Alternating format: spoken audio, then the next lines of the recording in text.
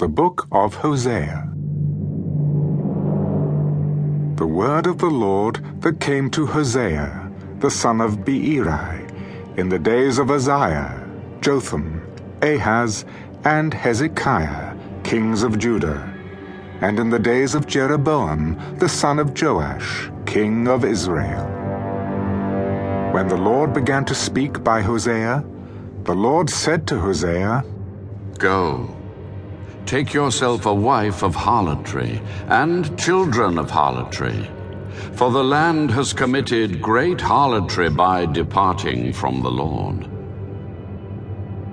So he went and took Gomer, the daughter of Diblaim, and she conceived and bore him a son. Then the Lord said to him, Call his name Jezreel, for in a little while I will avenge the bloodshed of Jezreel on the house of Jehu, and bring an end to the kingdom of the house of Israel. It shall come to pass in that day that I will break the bow of Israel in the valley of Jezreel.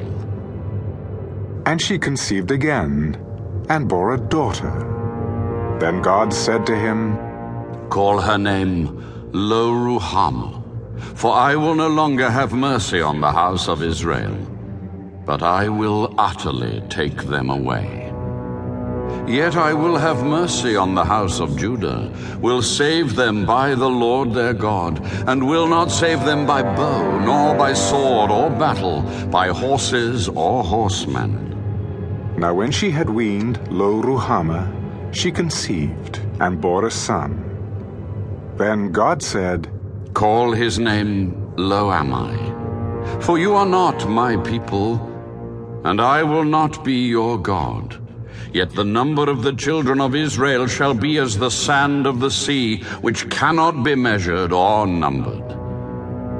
And it shall come to pass in the place where it was said to them, You are not my people, there it shall be said to them, You are sons of the living God. Then the children of Judah and the children of Israel shall be gathered together, and appoint for themselves one head, and they shall come up out of the land, for great will be the day of Jezreel.